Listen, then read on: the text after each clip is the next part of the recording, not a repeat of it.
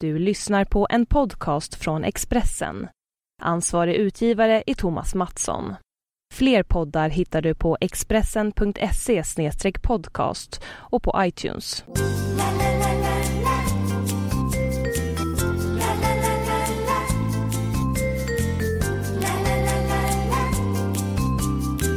Välkomna till Spelpodden. Här får ni speltips inför helgerna. Ni får våra analyser och såklart lite tankar om helgens spel. Och det är en lite speciell helg. Det är helgen innan Champions League. I England så spelar vi FA Cup-fotboll. Det betyder att något lag får vila. Och att vi säkerligen kommer få en hel del roterande lag. Och Daniel Olenklint, det här blir en rolig period nu. Jag ser oftast Champions League-spelet så här i slutet på februari som det första vårtecknet. Och i och med att det är Champions League, då betyder det också lite extra jobb för oss spelare. Och på tisdag, då är vi tillbaka med kraft.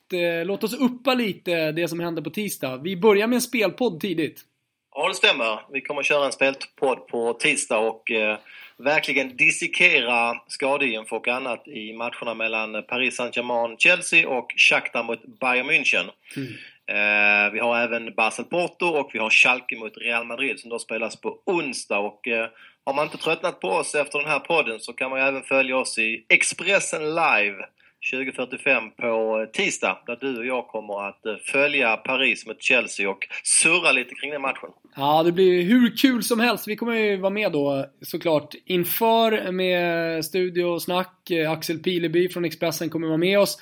Och sen kör vi under hela matchen i vanlig Expressen Live-anda. Det blir jäkligt kul.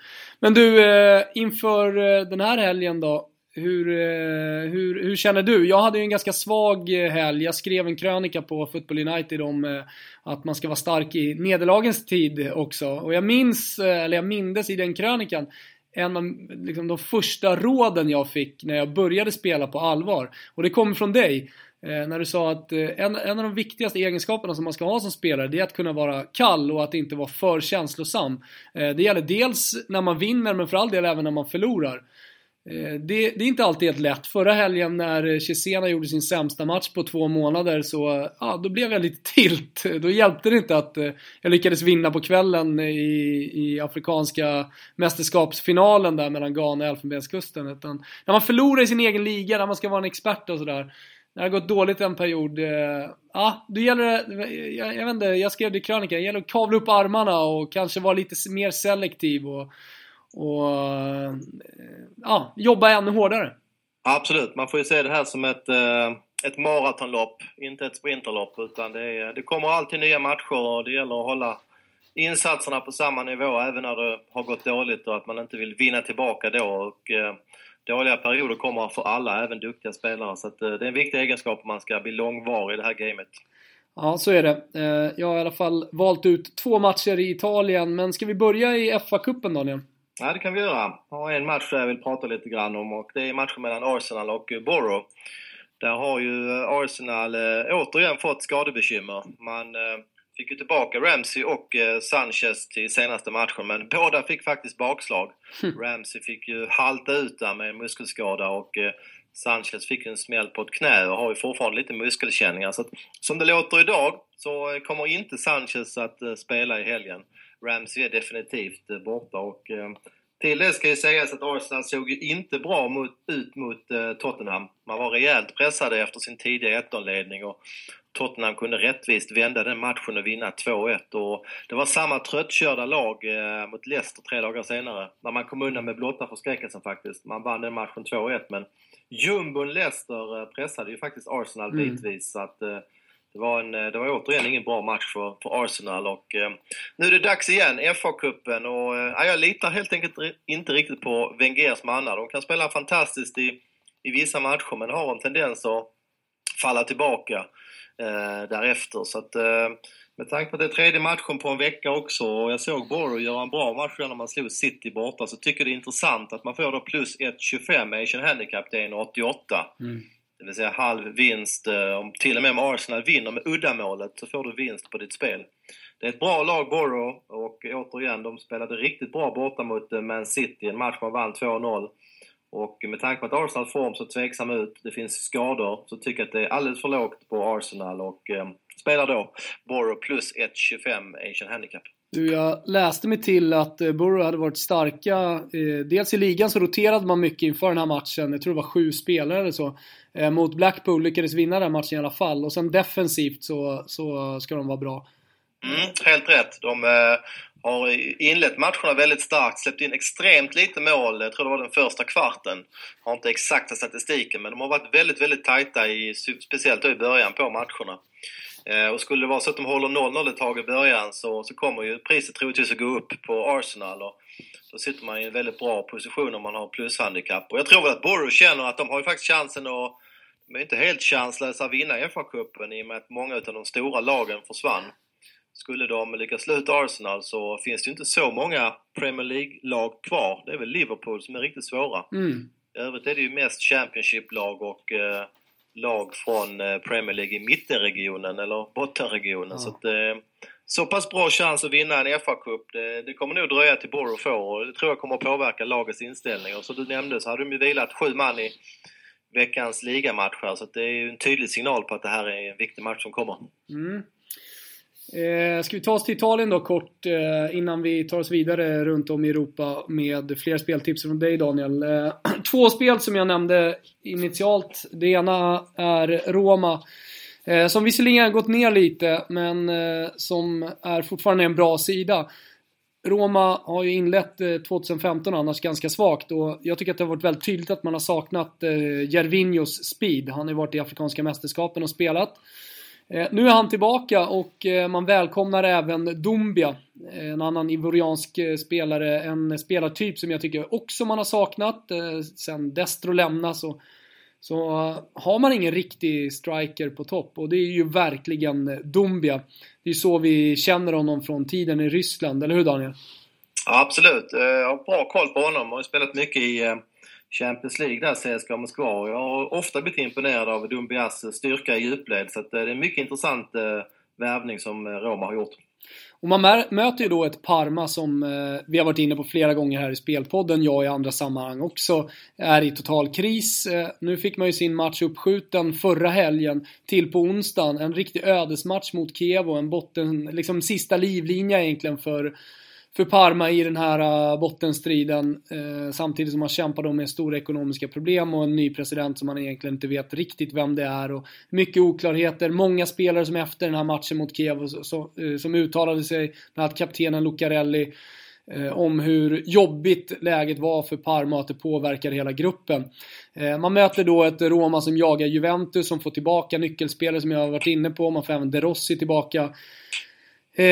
Oklart såklart hur startelvan kommer att se ut. Ska Gervinho spela från start eller inte?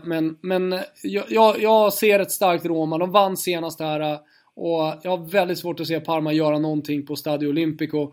Jag spelade minus 1,25 tidigt till 1,76. Den är nere i 1,61 nu, minus 1,25 linan. 1,5 ligger på 1,85. Det är såklart lite slaktad lina. Jag vet inte, vad säger du om priserna där, Daniel?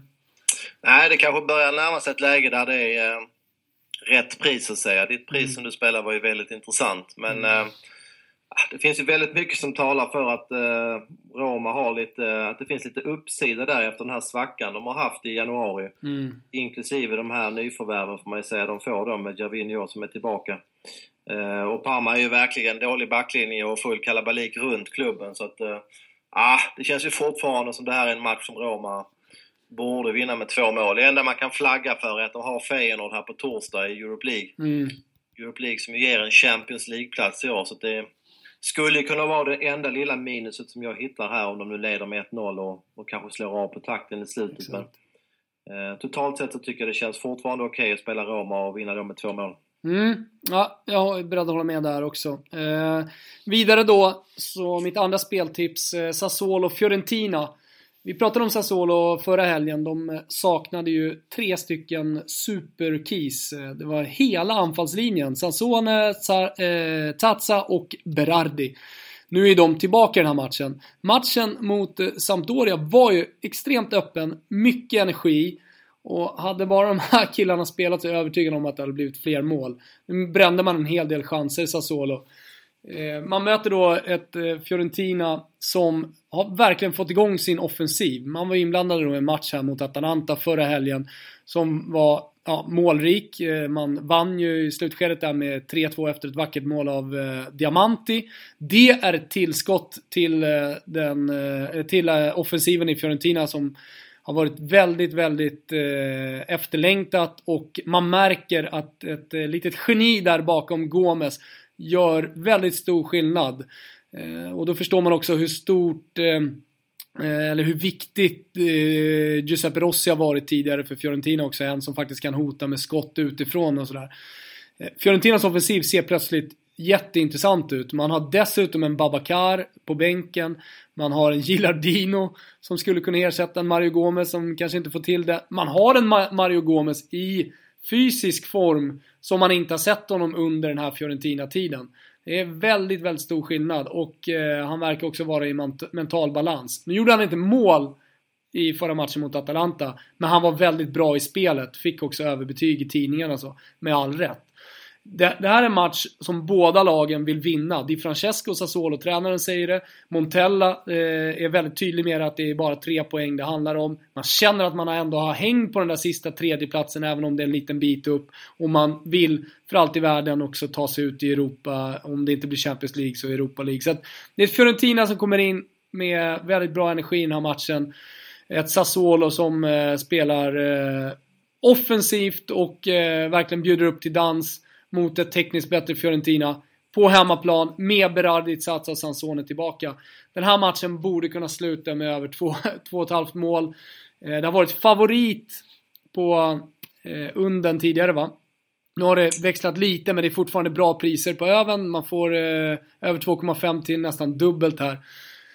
Och det tycker jag är bra. Jag tog faktiskt över 2,75 till 2,40. Tyckte det var väldigt lockande, för den här matchen skulle kunna bli någonting åt Fiorentina-Atalanta-hållet.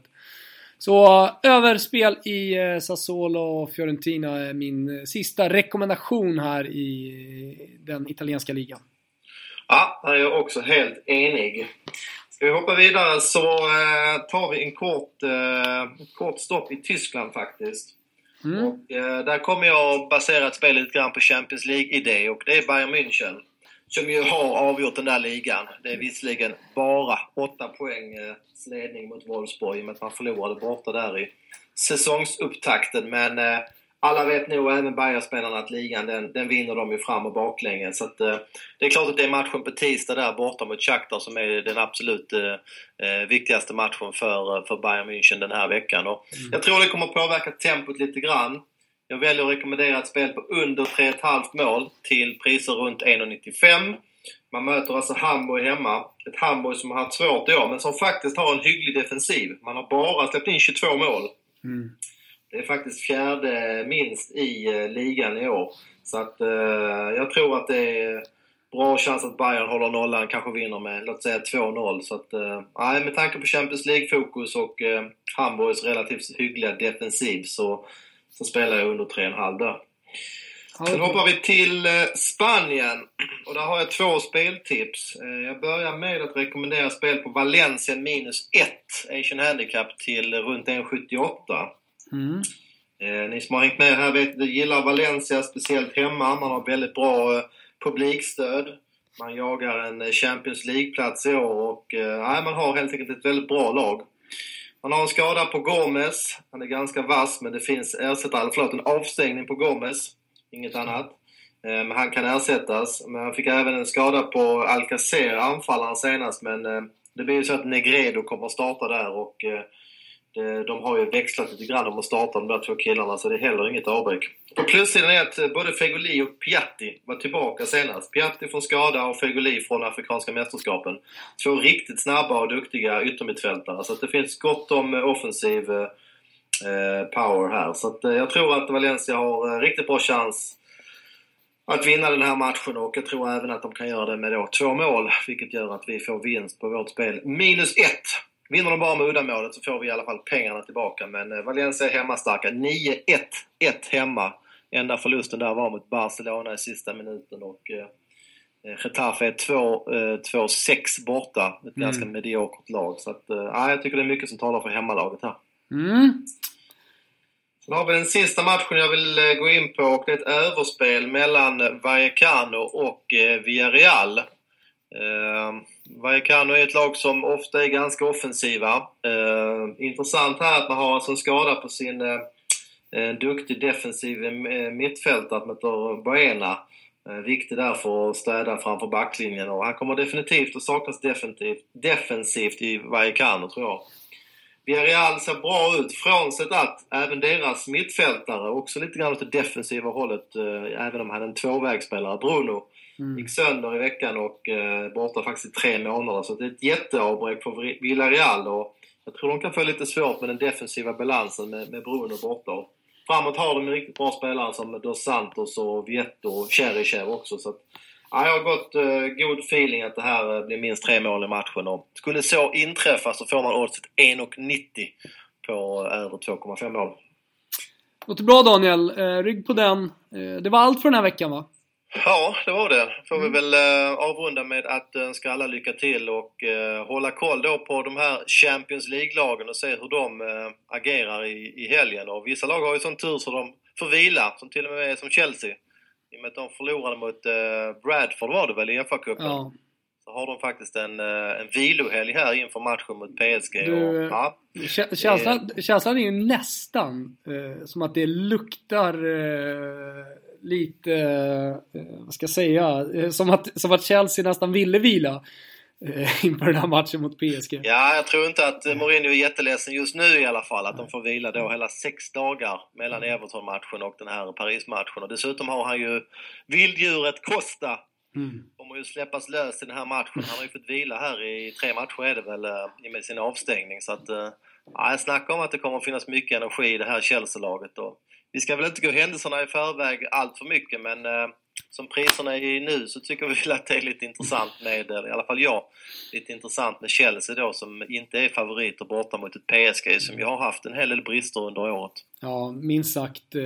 PSG är man inte imponerad av här på slutet. Och jag såg det sena målet av Willian senast när Chelsea spelmässigt krossade Everton. Och dessutom då fick in Cuadrado i laget. Ja, nu kommer Italien-vurmaren fram. Men jag tyckte ändå att det kändes som att de fick en liten dimension. Man får tänka på att det var Cuadrados första match för laget också. Men så bra de är och så bra Matic är på mittfältet. Han gör ju så att alla andra kan gå framåt. Till exempel William, han släpps ju lös här med den gode Matic i laget. Ja, helt rätt. Matic är väl en av de bästa tvåvägsspelarna man har sett de senaste åren. Ja. Kan ju både skapa framåt och städa bakåt. Han är väldigt bra. På tal om Cuadrado, avslutningsvis, minns du när vi såg honom på lite sunkiga arena nere i Lecce? Vi fick ju upp ögonen för honom när han spelade i Lecce för ganska många år sedan. Ja, det surrades ju mycket om honom i Udinese och inför hans lån då till Lecce. Och då fick han ju ut han fick ju sitt genombrott och fick ut nästan maximalt av sitt spel. Och sen så efter den säsongen så har han ju i stort sett aldrig stannat, även om han har haft en lite sämre höst då för Fiorentina, när han mentalt har varit lite borta. Men det är ju jag tycker att det är ett rejält uppsving från Schürrle, även om det är en bra spelare. Cuadrado kommer göra mycket gott i det här Chelsea-laget. Absolut. Ska vi summera våra spel? Vi gör det. Vi börjar då med Middlesbrough plus 1,25, va? 1,88 spelade du till mot Arsenal. Det stämmer. Och i Tyskland hade vi under 3,5 mål i Bayern München-Hamburg. Jag har Valencia minus 1 hemma. Och jag har över 2,5 mål mellan Vallecano och Villarreal. Och i Italien tror vi på Roma. Spelar Roma med asiatiskt handikapp. Minus 1,5 just nu, drygt 1,80. Och sen så hade vi över 2,5 i Fiorentina Sassuolo, omvänd ordning där, till priser runt dubbelt 2,0 alltså. Det var det. Och vi är tillbaka alldeles strax. Daniel, har du köpt Expressens Champions League-guide?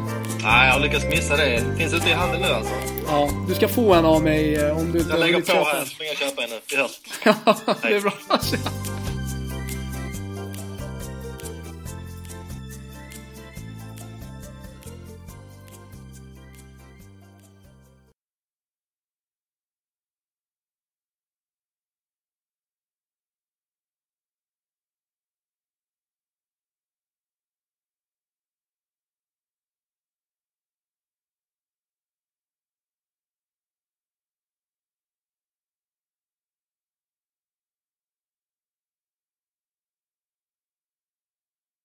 Du har lyssnat på en podcast från Expressen. Ansvarig utgivare är Thomas Mattsson. Fler poddar hittar du på expressen.se/podcast och på iTunes.